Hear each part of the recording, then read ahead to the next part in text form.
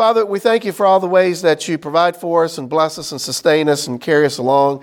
And today, as we continue to work our way through the book of Acts, we give you thanks for this incredible truth that you preserve for us. So help us to give us insight and understanding of these things that you've written for us, so that ultimately we might have hope. And we ask all this for Jesus' great name's sake. Amen. All right, y'all, I think last week we left off on page 35 in your notes. We're in chapter 6. And where we are, we're in the section. This section of Acts goes the larger thread that we've been following. It really began in like chapter 3, and it's going to move on through until we get to chapter 8. And part of what Luke is doing is showing both as this early church starts to form, as the disciples come together, they deal with these internal problems and also external threats that come against them. And so last week we looked at some of the external threats where the leaders of Israel are really getting amped up against them because there's so many people that are becoming disciples of Jesus that it's threatened their power and position. They're becoming jealous of what's happening. And then we have an internal problem that we looked at last week where some of the Hellenistic Jewish widows were being overlooked in the daily distribution of things. And so they went to the 12 apostles and said, hey, we need to get this thing worked out. And as they did, they set aside 7 men of good reputation, full of the Spirit and wisdom, to oversee this distribution ministry. And we had the 7 names given in Acts 6:5. Stephen, the most prominent, Philip, Prochorus, Nicanor, Timon, Parmenas, Nicholas, they're all named there. And Stephen is the main one. Stephen is really critical. Page 35, Stephen is debating with some of the men from the Freedmen's Synagogue, which apparently is a synagogue made up of Greek-speaking Jews, Hellenistic Jews, as we talked about last week.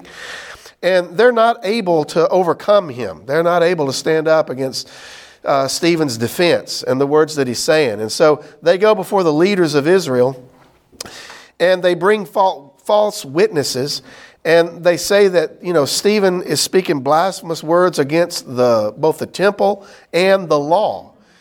And so now they've stirred up the leadership, and the leadership is going to bring Stephen before themselves and hear what he's got to say. And so that's where we left off last week on page 35. And as we said, I think last thing we talked about on 6:15, chapter 6, verse 15, the very last line, last sentence in that second paragraph there on page 35. It says, all who were sitting in the Sanhedrin looked intently at him, at Stephen, and saw that his face was like that of an angel. And we said that that's not some kind of, that doesn't mean he's rosy-cheeked cherub thing. It's that he has this glow to him, as if he's been in the presence of God, right? That's the idea. It's he's appearing powerful, and clearly he's going to be inspired by the Holy Spirit to give the message that he's about to give here. And that's what we're going to get into today. Stephen's speech, chapter 7 of Acts, pages 36, 37, 38, and 39. Longest speech we've had so far. And this one is fantastic. And the really interesting thing is, let me just talk of some big points about this speech. They have brought Stephen before the leaders to answer for these charges of speaking against the temple and against the law. And Stephen is not going to make a defense for himself against that at all, right? He's not going to try to get himself out of trouble. In fact, he's going to try to get himself in more trouble by saying, listen, leaders, I don't even know why we're arguing about this. I'm going to tell you your history. And the history is this. You're just like your forefathers. Your forefathers have killed every prophet that God has sent, and now they've even killed the Messiah, and y'all are guilty of all of this. That's the problem, right? Powerful sermon, right? I love it. And he's going to go through the Old Testament. He's going to go through the Hebrew Scriptures and just kind of lay out the story that gets us to where they are at the present moment. And so we're going to read this bit by bit, and I'm going to stop and with each chunk and say a few things. You know, it would be good to read through it as a whole, but I hope you've done that by now. But for the sake of time, I'm just going to read a chunk of it, make a few comments, and then we'll go on. There's not that much that's difficult to understand in this sermon. It's really easy to follow. In fact, I used to have an assignment when I was teaching at the Bible college where I would have people analyze this sermon, because it gives you the story of the history of Israel in the Old Testament, which is really fantastic the way Stephen lays it out. So let's begin. Page 36. Acts 7:1 at the top of the page there. We'll start reading and go through it. So the high priest asked Stephen, he says, "Is this true? That is, have you been speaking against the law and against the prophets?" I'm sorry, against the temple? And so Stephen begins in 7:2. He says, "Brothers and fathers, listen. The God of glory appeared to our father Abraham when he was in Mesopotamia, before he settled in Haran. And he said to him, 'Get out of your country and away from your relatives and come to the land that I will show you.' And then he came out of the land of the Chaldeans and settled in Haran. And from there, after his father died, God had him move to this land you now live in. He didn't give him an inheritance in it, not even a foot of ground, but he promised to give it to him as a possession and to his descendants after him, even though he was childless." It's really interesting that 7:5 there, right? That God has given the land, promised to give the land as a possession to Abraham. That is what is in our headlines right now. Amen. Right? That's the issue that's still central to history and even current affairs in 2023, 2,000 years later after Stephen said that. We could say a lot about that, but let's see what Stephen says about it. 7:6. God spoke in this way. His descendants would be strangers in a foreign country, and they would enslave and oppress them for 400 years. So that's talking about Israel being enslaved in Egypt for the 400 years there. Verse 7, he says, "I will judge the nation, that they will serve as slaves," God said. "And after this, they will come out and worship me in this place." That's talking probably about the message that he gave to Moses at Mount Sinai. But in this context, it's talking about that Israel will return to the land to worship God in the land. 7:8, "Then he gave him the covenant of circumcision. And after this, he fathered Isaac and circumcised him on the 8th day. And Isaac did the same with Jacob, and Jacob with the 12 patriarchs." So there you get the line that gives us the nation of Israel. Abraham to Isaac to Jacob to the 12, right? And so here he's talking about the birth of the nation and how, right, all the Jews would have known this. All the leaders would have known this so far. They're going to know everything that he's talking about here. There's not much more to say about that, other than to say, really important that he's drawing on the narrative from Genesis 12 through 15 in this. In the episode out of Abraham's life, which is common knowledge, and Israel has built a lot of their tradition around. So nothing new there. Acts 7:9 says, "Now the patriarchs became jealous of Joseph and sold him into Egypt, but God was with him and rescued him out of his troubles."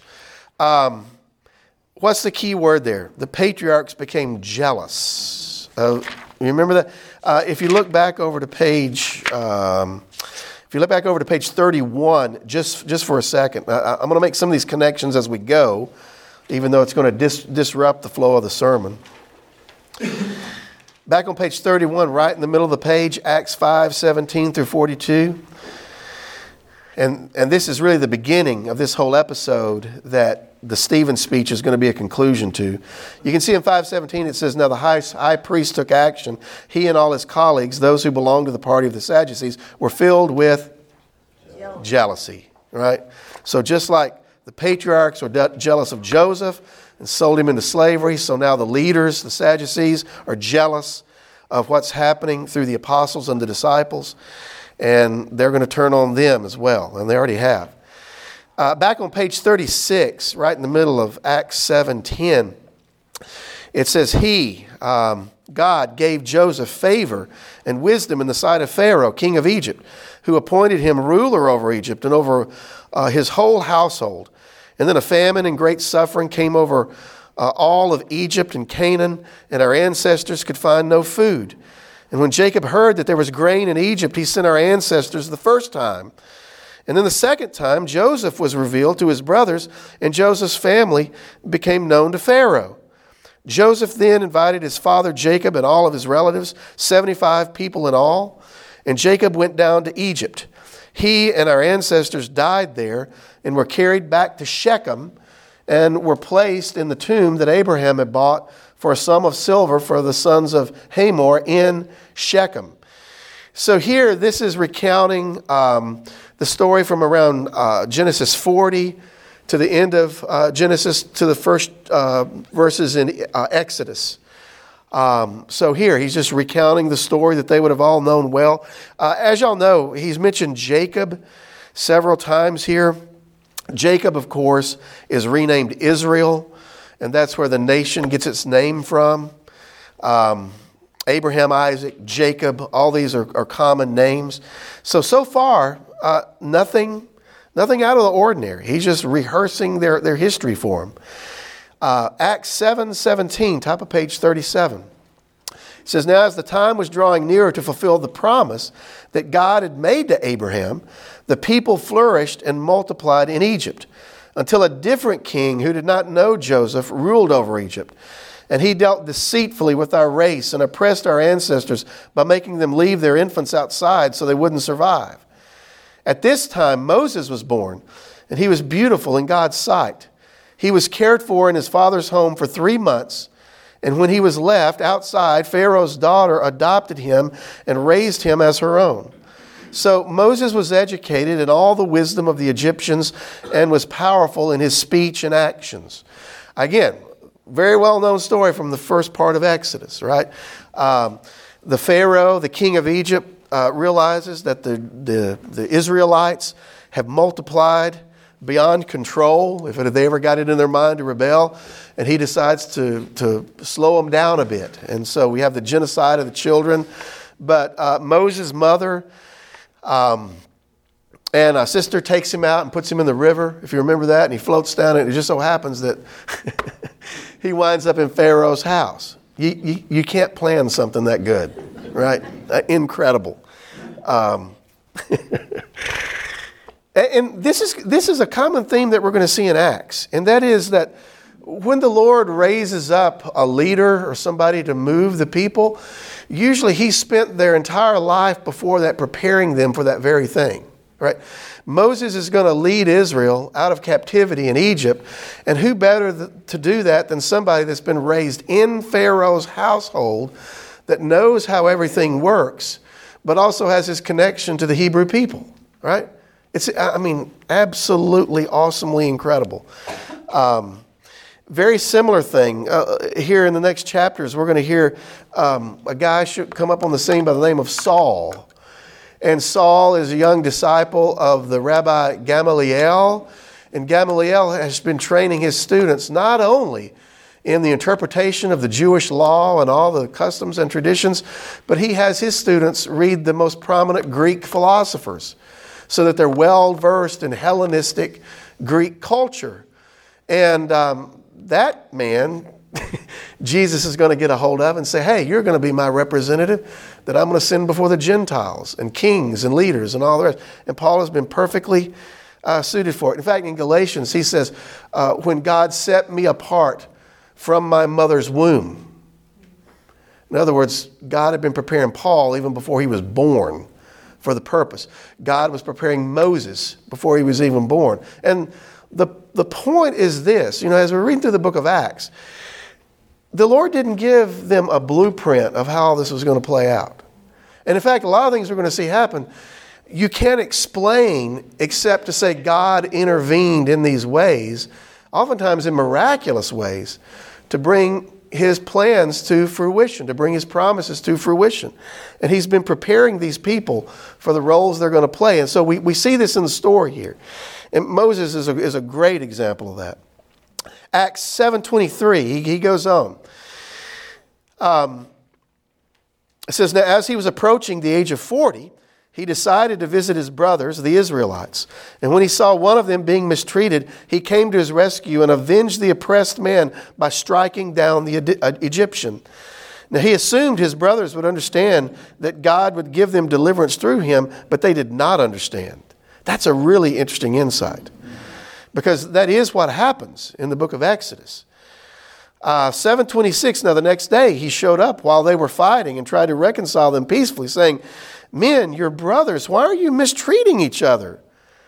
Now think about that for a minute. Why does he include that little detail? Right? Because the Sadducees and the Pharisees and the disciples of Jesus, they're all brothers.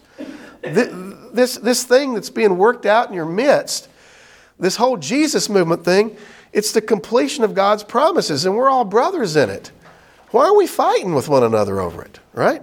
Why is this dividing us out when it should be the thing that's bringing us together? Also, just like the Israelites didn't realize that Moses was their deliverer, so now this current generation, they don't realize that Jesus is their deliverer, right? So you can see the connections that he's subtly making here in this. Verse 27, 7:27. He said, but the one who was mistreating his neighbor pushed him away, saying, who appointed you a ruler and a judge over us? Do you want to kill me the same way you killed the Egyptian yesterday? So here, the people, they don't understand who Moses is. And who appointed you ruler and judge over us? And what's the answer to that? God did. Right?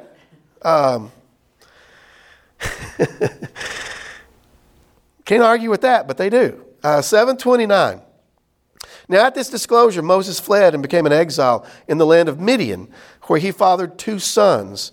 And then after 40 years had passed, an angel appeared to him in the wilderness of Mount Sinai in the flame of a burning bush. Something critical there, 7:30. The word angel in both Greek and Hebrew, it just means messenger. Right? A messenger appeared to him in the bush, talking to him. And so here, we know that story, right? This is 40 years. Notice how he's dividing Moses' life into 40-year segments, which is what Exodus does as well. The first 40, Moses is being trained. The second 40, he's leading Israel back toward the Holy Land. So after 40 years had passed, an angel appeared to him in the wilderness of Mount Sinai, flame in the burning bush. 7:31, when Moses saw it, he was amazed at the sight, and he was approaching to look at it. The voice of the Lord came. 7:32, I am the God of your fathers, the God of Abraham, Isaac, and Jacob. So Moses began to tremble and did not dare to look. Most famous story in Exodus, right? Moses is out tending the sheep as a shepherd, cattle, and the Lord appears to him in Mount Sinai in a burning bush and speaks to him. And then this is what he says to him, Acts 7:33. Then the Lord said to him, remove you the sandals from your feet, for the place where you're standing is holy ground. And I have observed the oppression of my people in Egypt. I've heard their groaning and have come down to rescue them. And now, come, I will send you to Egypt. This Moses, whom they rejected when they said, who appointed you as a ruler and judge? This one God sent as a ruler and a redeemer by means of the angel who appeared to him in the bush. Notice two words, a ruler and a redeemer. See that? Saying some of the same ideas that are applied to Jesus in Acts. 7:36, this man led them out and performed wonders and signs in the land of Egypt, at the Red Sea, and in the wilderness for 40 years. So there he is. He's going to lead. He's going to lead the people of Israel in that latter 40-year segment of his life. 737. I'm looking at two different notes. 737. I didn't lose my mind. 737. Now, this is the Moses who said to the Israelites, God will raise up for you a prophet like me from among your brothers. Now, we've already seen that. Peter's already quoted that very passage. That's Deuteronomy 18:5. And Peter's already quoted that in his last sermon. saying that Jesus was the prophet that God had raised up like Moses. So here he's talking about even Moses foresaw the coming of this other prophet. That's also going to be significant in the next chapter when we move towards Samaria, and I'll talk about it when we get over there. There's something really big about that going on.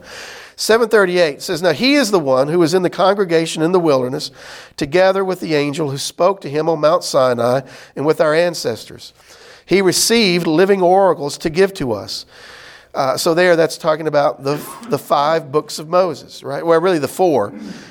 Deuteronomy is written at the end of his life, but here Moses receives the first 4 of his books while they're in the wilderness. 739, our ancestors were unwilling to obey him, but pushed him away, and in their hearts they turned back to Egypt. And they told Aaron, "Make us gods who will go before us. As for this Moses who brought us out of the land of Egypt, we don't know what's happened to him." If you remember when Moses was up on Mount Sinai receiving the instruction, he was up there so long, they thought, well, he's not coming back. We don't know what's going on. And they instructed Aaron to build the golden calf for him, golden idols that they could worship and that would go before him. So they're turning back to things that they would have known in Egypt.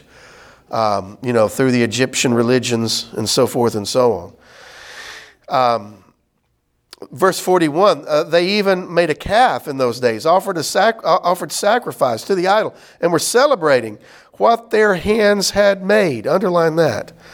Celebrating what their hands had made. 742, then God turned away and gave them up to worship the host of heaven, as it is written in the book of the prophets. House of Israel, did you bring me offerings and sacrifices 40 years in the wilderness? No, you took up the tent of Moloch and the star of your god Rephan and the images that you made to worship. So I will deport you beyond Babylon. So here, this is one of the things that Moses talked about. And particularly in the book of Deuteronomy. I think we talked about this a little bit.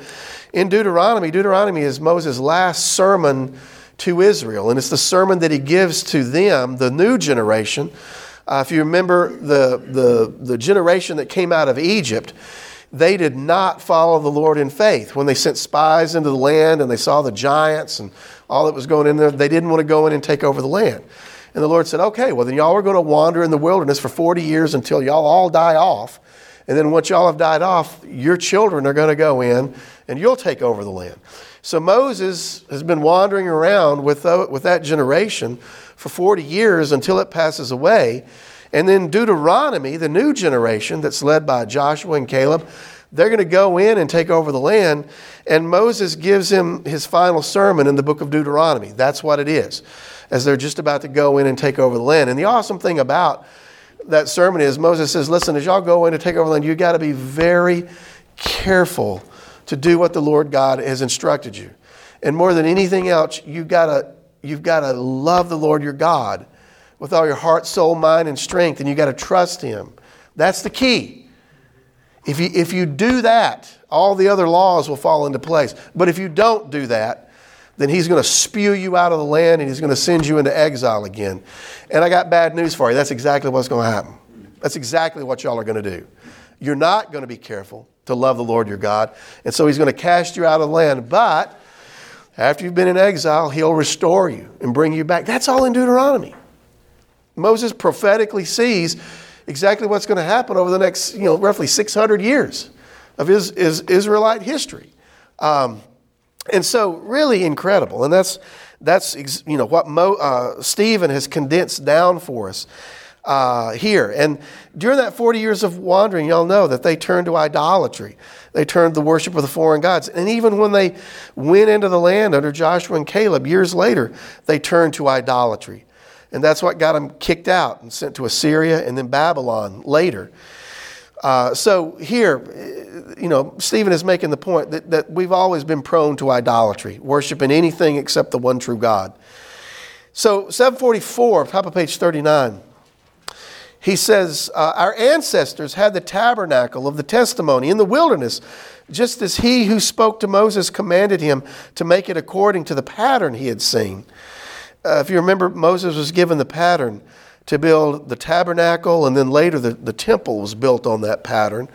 And that's, of course, patterned on what's actually in the heavenly realm, where God literally dwells. And so Moses was shown the pattern of that at Mount Sinai, and then they built those things.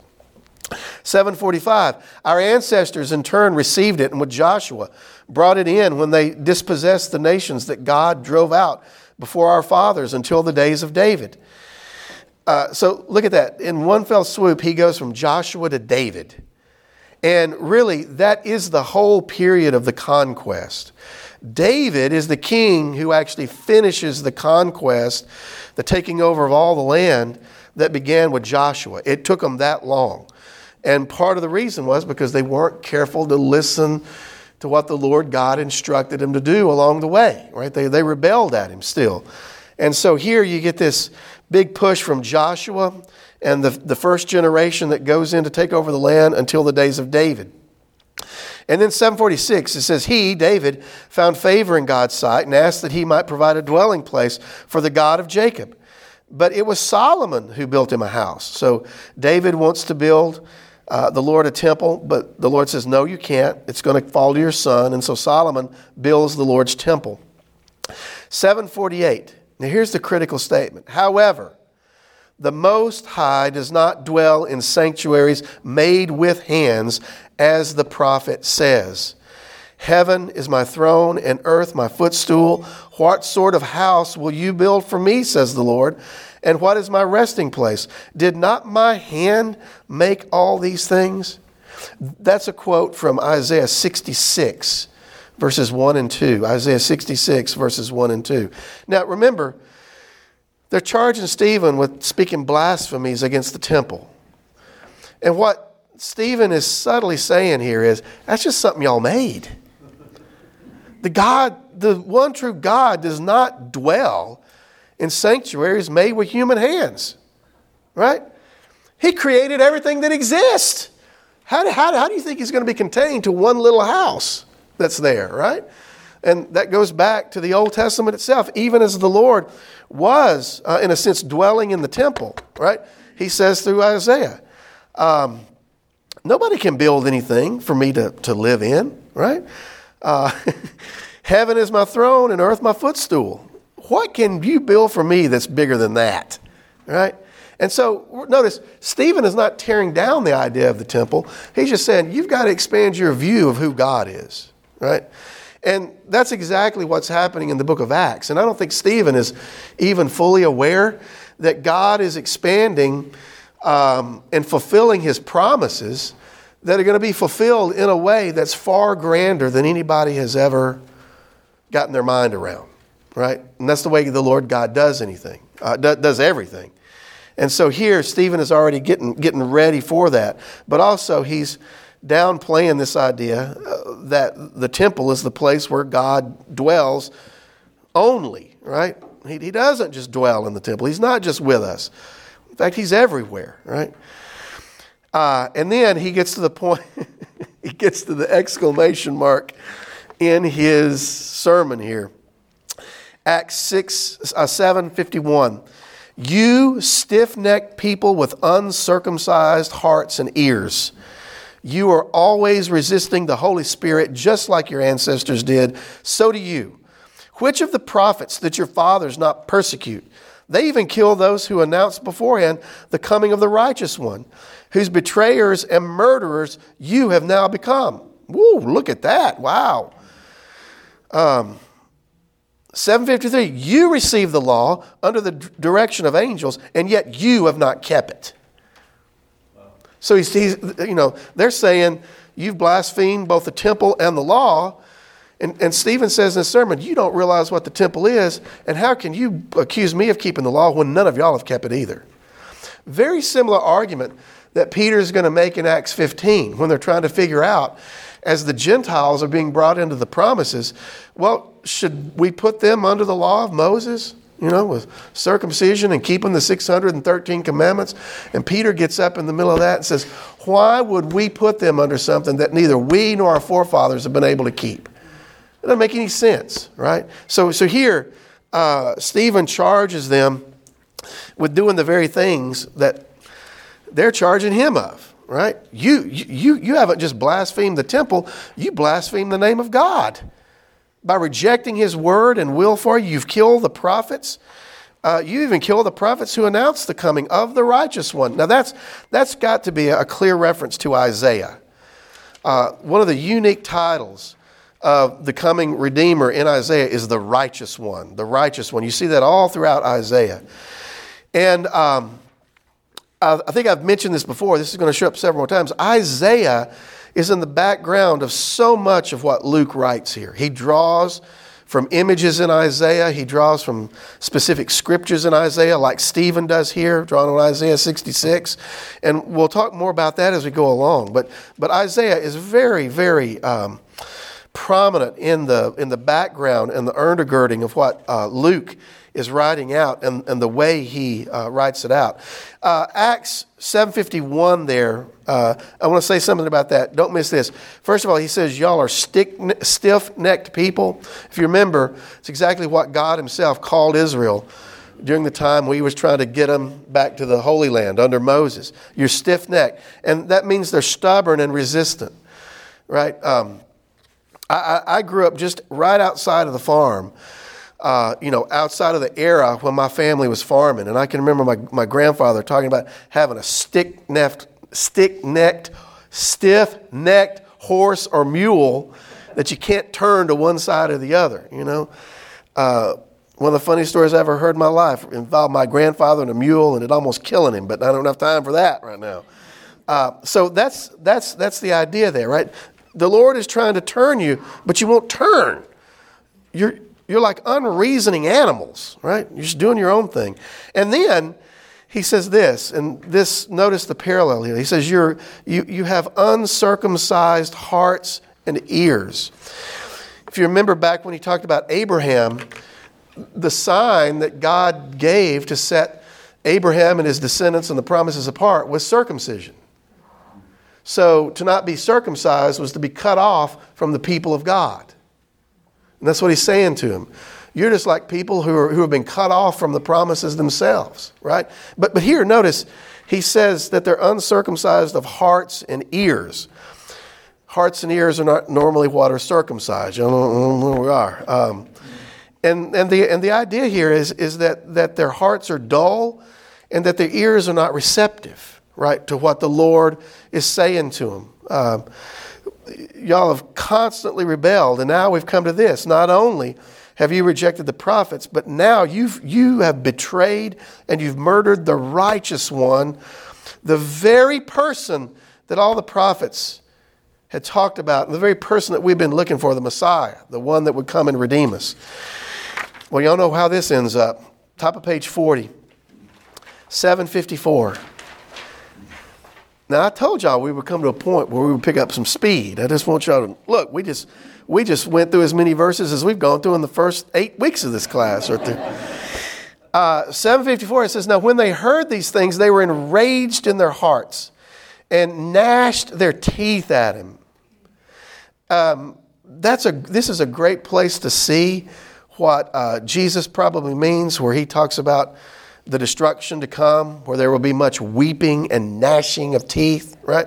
Gnashing of teeth is what a dog does. Right? I'm so mad, I just grip my teeth and go at it.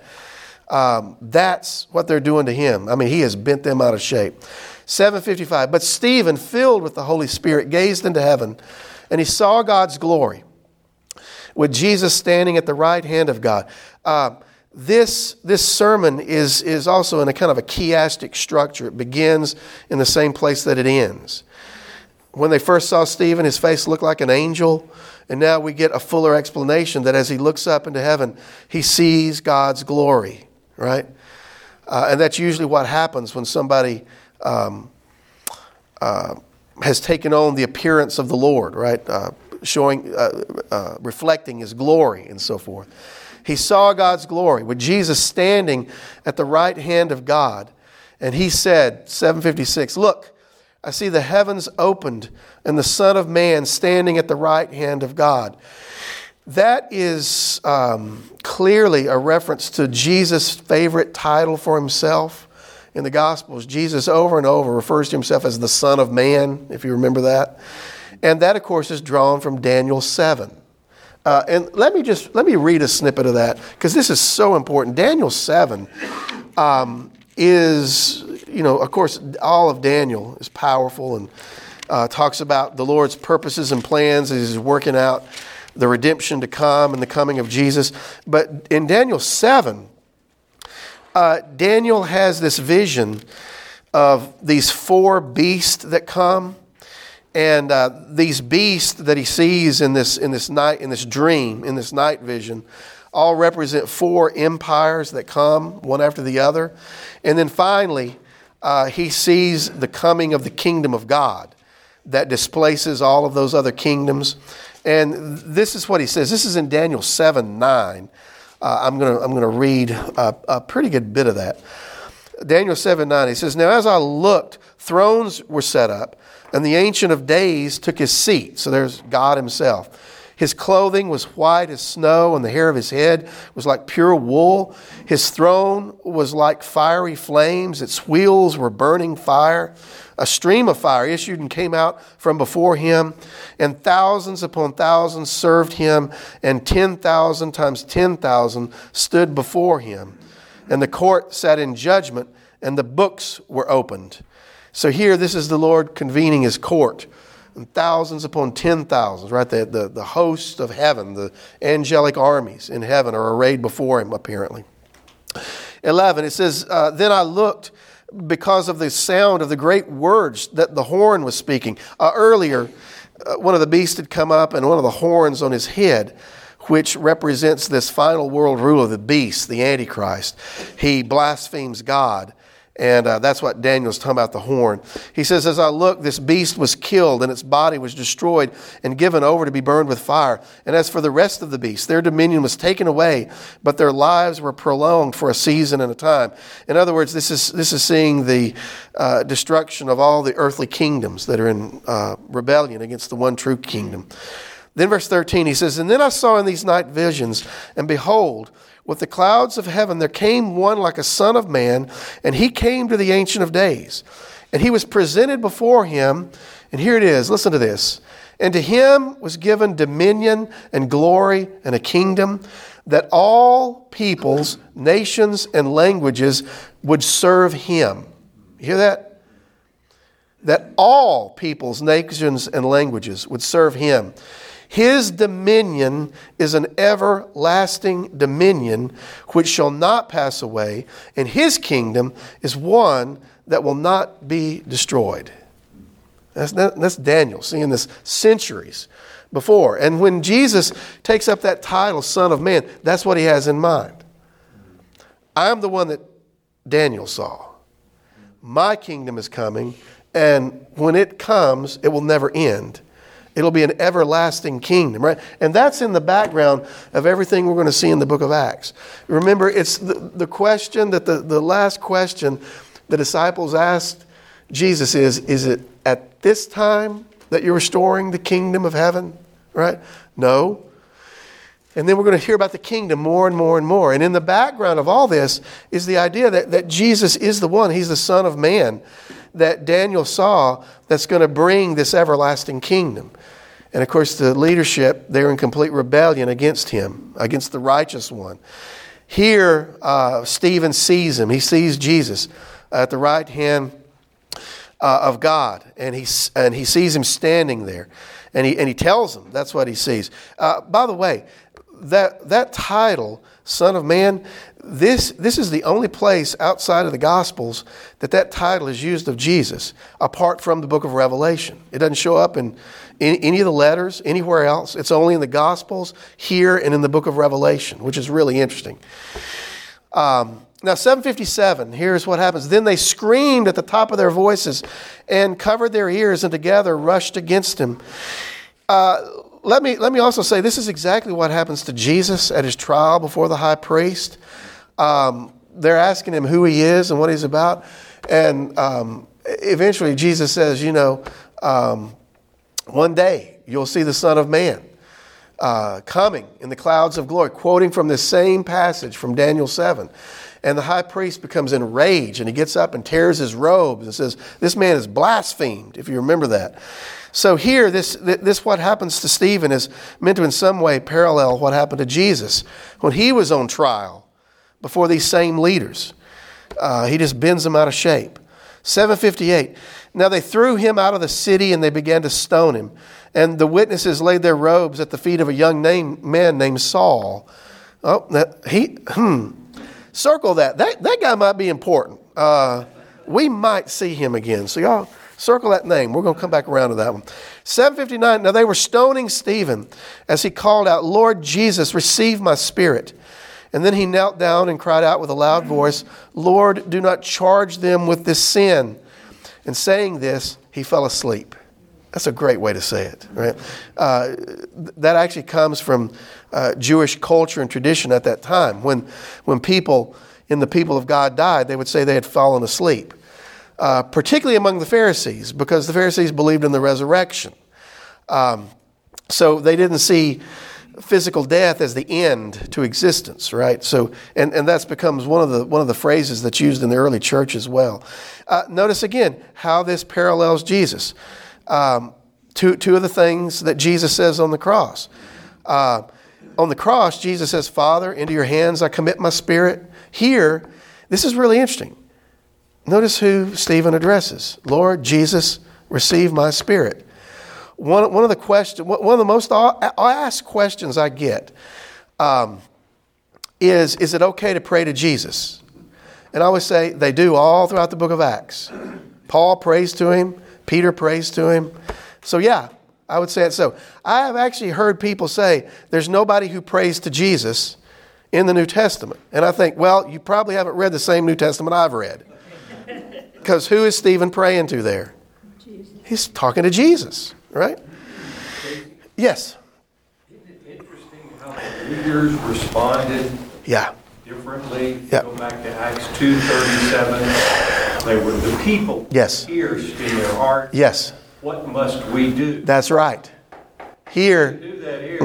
Yeah. There's no sense of repentance or turning.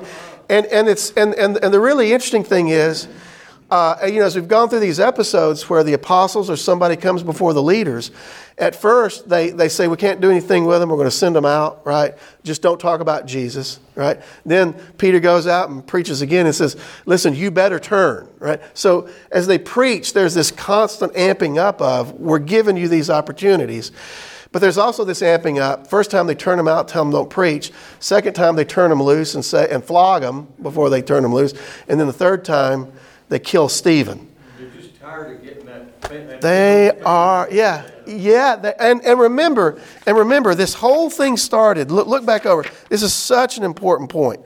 If you look back over to where they bring them in, see. What? Yeah, I think it's. No, wait a minute. It's further back than that. It's where he comes. I thought it was right before Stephen had come into them. Well, shoot. Why can I not see? It's where one of them says, "Look." Oh yeah, 527, page 32. 527. This is where the last time when they brought Peter and John before them to try to figure out what to do with them. 527, it says, after they brought them in, they had them stand before the Sanhedrin, and the high priest asked, didn't we strictly order you not to teach in this name? Now look, you have filled Jerusalem with your teaching and are determined to bring this man's blood on us.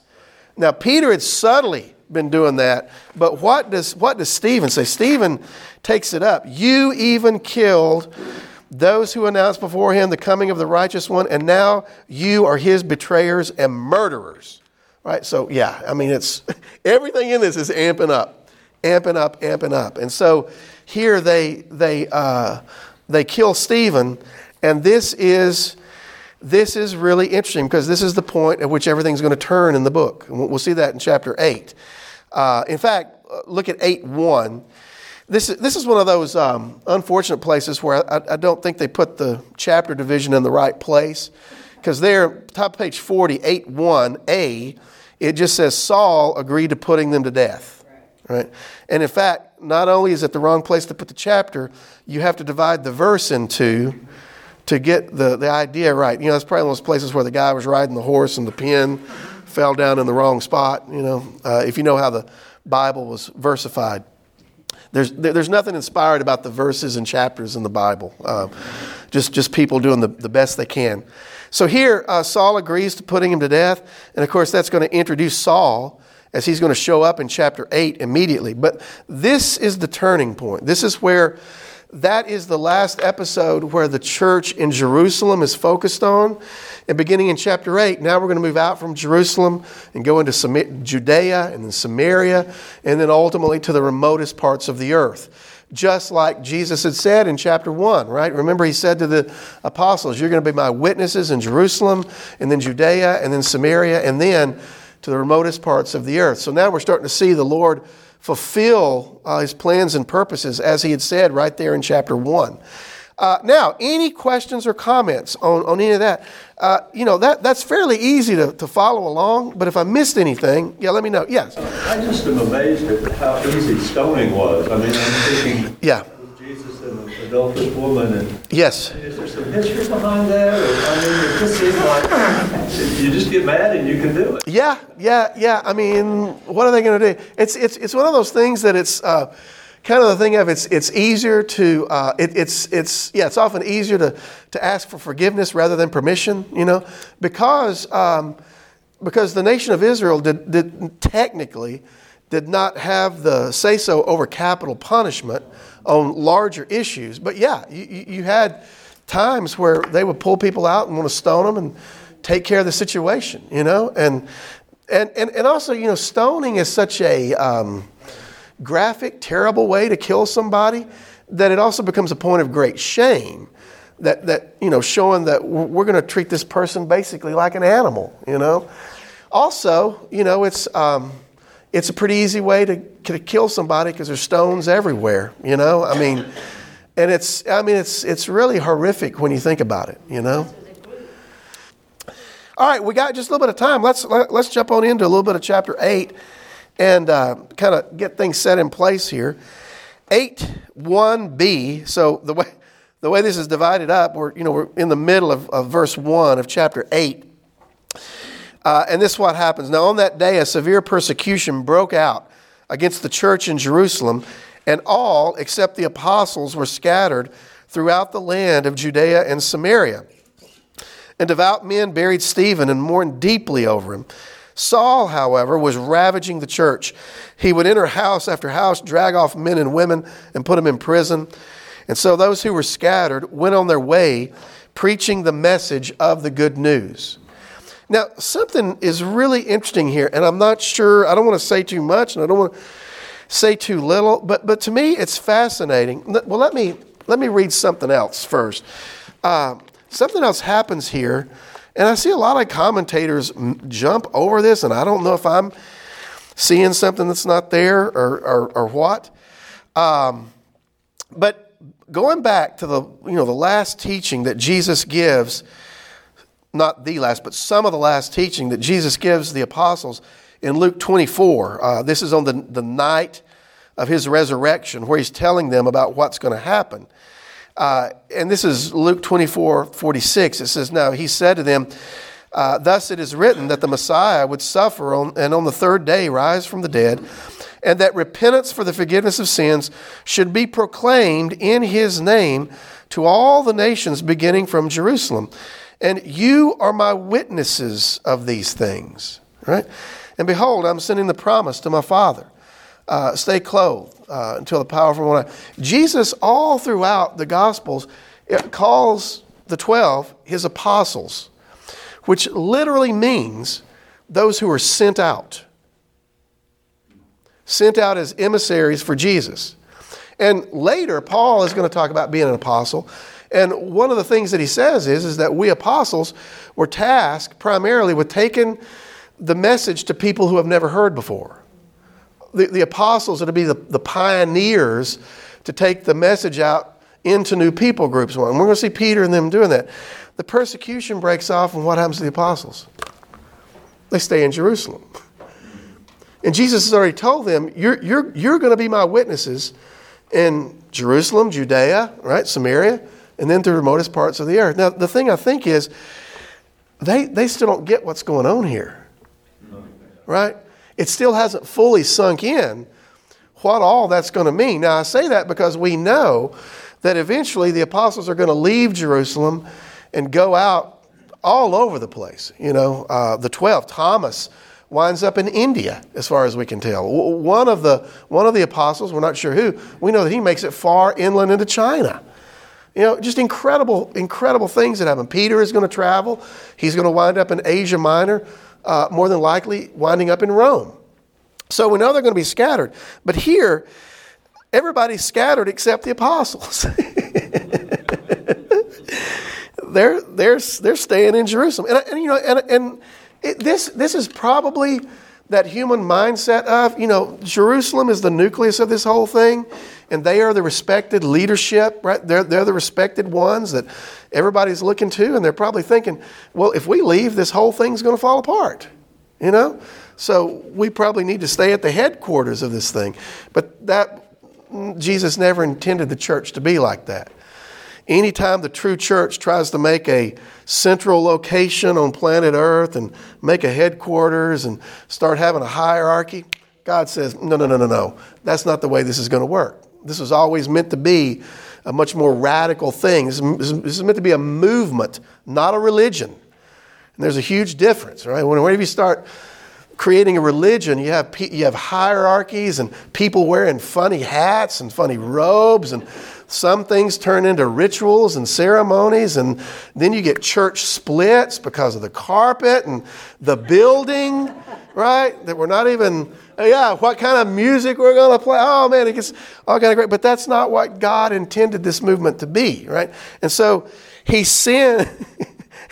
Y'all, again, I can't, Luke does not make this case, but I think, in a sense, God sends this persecution to send them out. They're getting too dug in here. And so he sends this persecution, and the people move out, and they begin to do the very thing that the Lord had told them to do. And you can see that. Saul is the one who is presented here as one of the primary persecutors of the church. And I find that really interesting because tradition tells us that Saul was a student of Gamaliel, the one that we heard about in chapter 5. He said, let's not mess with him. Leave him alone. And here, one of his key disciples is doing the very opposite of that, right? Clearly there's a break there. There's a rift. No. We got to shut this thing down, which is really interesting. Yes. When Paul went to all those other places, Ephesus and all those other places, yes, there were already some established churches there. Yes. Yeah. And in fact, people here that left Jerusalem for fear of persecution and death. That's right. Go to other places. So yes. Yeah. God sort of worked it in a different way. Yeah. And also Paul, I think he says in Romans, I think it's in the Romans, he talks about it, he's going out and preaching the gospel. When he would come to a place and he found out there's already a group of Christians there, he wouldn't preach, he wouldn't try to plant the seed again, right? He would go into somewhere else. And he said, I make it my goal not to build on another man's foundation, instead to go out to those who haven't heard before. So this dispersion, people go all over the place. And also, if you think about it, you've had all these disciples that are there during Pentecost and so forth and so on. Some of those probably journeyed down to Jerusalem, became followers of Jesus, and then they go back to their homes, and there they start churches there, start assemblies of it. Yeah, it's incredible the way the Lord works that. Also, I'll read this last thing, and then we'll break for today. Acts 8:5 at the top of page 41. Let me just show you how this ties in, and we'll pick up here next week. It says 8:5, Philip went down to a city in Samaria and proclaimed the Messiah to them. And the crowds paid attention with one mind to what Philip said, and as they heard and saw the signs he was performing. For unclean spirits, crying out with a loud voice, came out of many who were possessed, and many who were paralyzed and lame were healed. So there was great joy in that city. Philip is not one of the 12. Philip is one of the 7 who was picked back when they were picking the 7 deacons, administrators, to oversee what was going on there. And so what chapter 8 starts to show us is that this spread of the gospel is not just going to be limited to the apostles. It's going to take place through all the people of the church. Even Stephen, one of the 7, these other proselytes, as Russell was talking about, that heard the gospel and then they go back. And in fact, we know that because later, much later, I think it's in chapter 19 or 20, Paul is out on his missionary journeys and they run into a group of disciples that are there, and right, they're looking for the Messiah. They were baptized by John. They think the Messiah has come, but they don't know anything else. And so, right, so we see how these things have spread very organically and very powerfully. But this chapter is meant to show us that nothing can stop the spread of this thing. That God, it's exactly what Gamaliel had said. If God is behind this, then nobody can stand opposed to it. And if we fight against it, we may even find ourselves fighting against God. And that's the awesome thing that I see about Acts that still carries forward even to today. And that is that this movement that Jesus is working, there is no human institution, there is no human will that can stop the thing or slow it down. And in fact, if you willfully try to do that, you just make things 10 times worse. Yes, Ann? And yet, in our current culture, many of us in churches think the idea of discipleship belongs only to pastors and ministry leaders. Yeah. Each of us, it's everybody. Yeah. We're supposed to go out. That's right. In daily life, I don't care if it's the cashier or whoever. Yeah. We have to assume that they don't know. That's right. Yeah. That's right. We are now, in a sense, what God intended for Israel, in that we are a kingdom of priests. Not a kingdom with priests. We are a kingdom of priests. All of us have been equipped and gifted to do what the Lord wants us to do. And again, our gifts are going to mean it looks different for each of us, but man, we're all working together. And we're going to see that in Acts too, as that starts to flower and function. Yeah, that's a great point, Ann. All right, y'all, we're a little bit over. Let me go ahead and pray for us and get us closed out here, and we'll pick up right there in chapter 8 next week. Father, we thank you again for the opportunity we have to get together. We thank you for your word, which still speaks so powerfully to us today, even as we read it. Stephen, who gave this speech over 2,000 years ago, it still, in a very powerful way, shows that the word that you've given to us at the time of Moses and then at the time of Stephen, that it all fits together and it all works together in a way that shows us your precious and most magnificent promises that you've been working out all throughout human history. And some of it is hard for us to get our minds around and to fully comprehend the incredible things that you're doing. But Lord, we do know this. All of this is working toward the coming of your kingdom in which righteousness truly dwells. And as we live in the midst of this twisted and perverse generation, this dark culture that we find ourselves in the midst of, just like all of our brothers and sisters did in every generation before us, we long for the coming of that kingdom. And we long for the return of our Lord Jesus to set everything right and put everything in its right place, to bring the joy and the fulfillment of His promises in a way that we can't even get our minds around or even fully appreciate right now. And so, Lord, with that in mind, we pray constantly, come quickly, Lord Jesus. And it's in His awesome and powerful name we ask all this. Amen.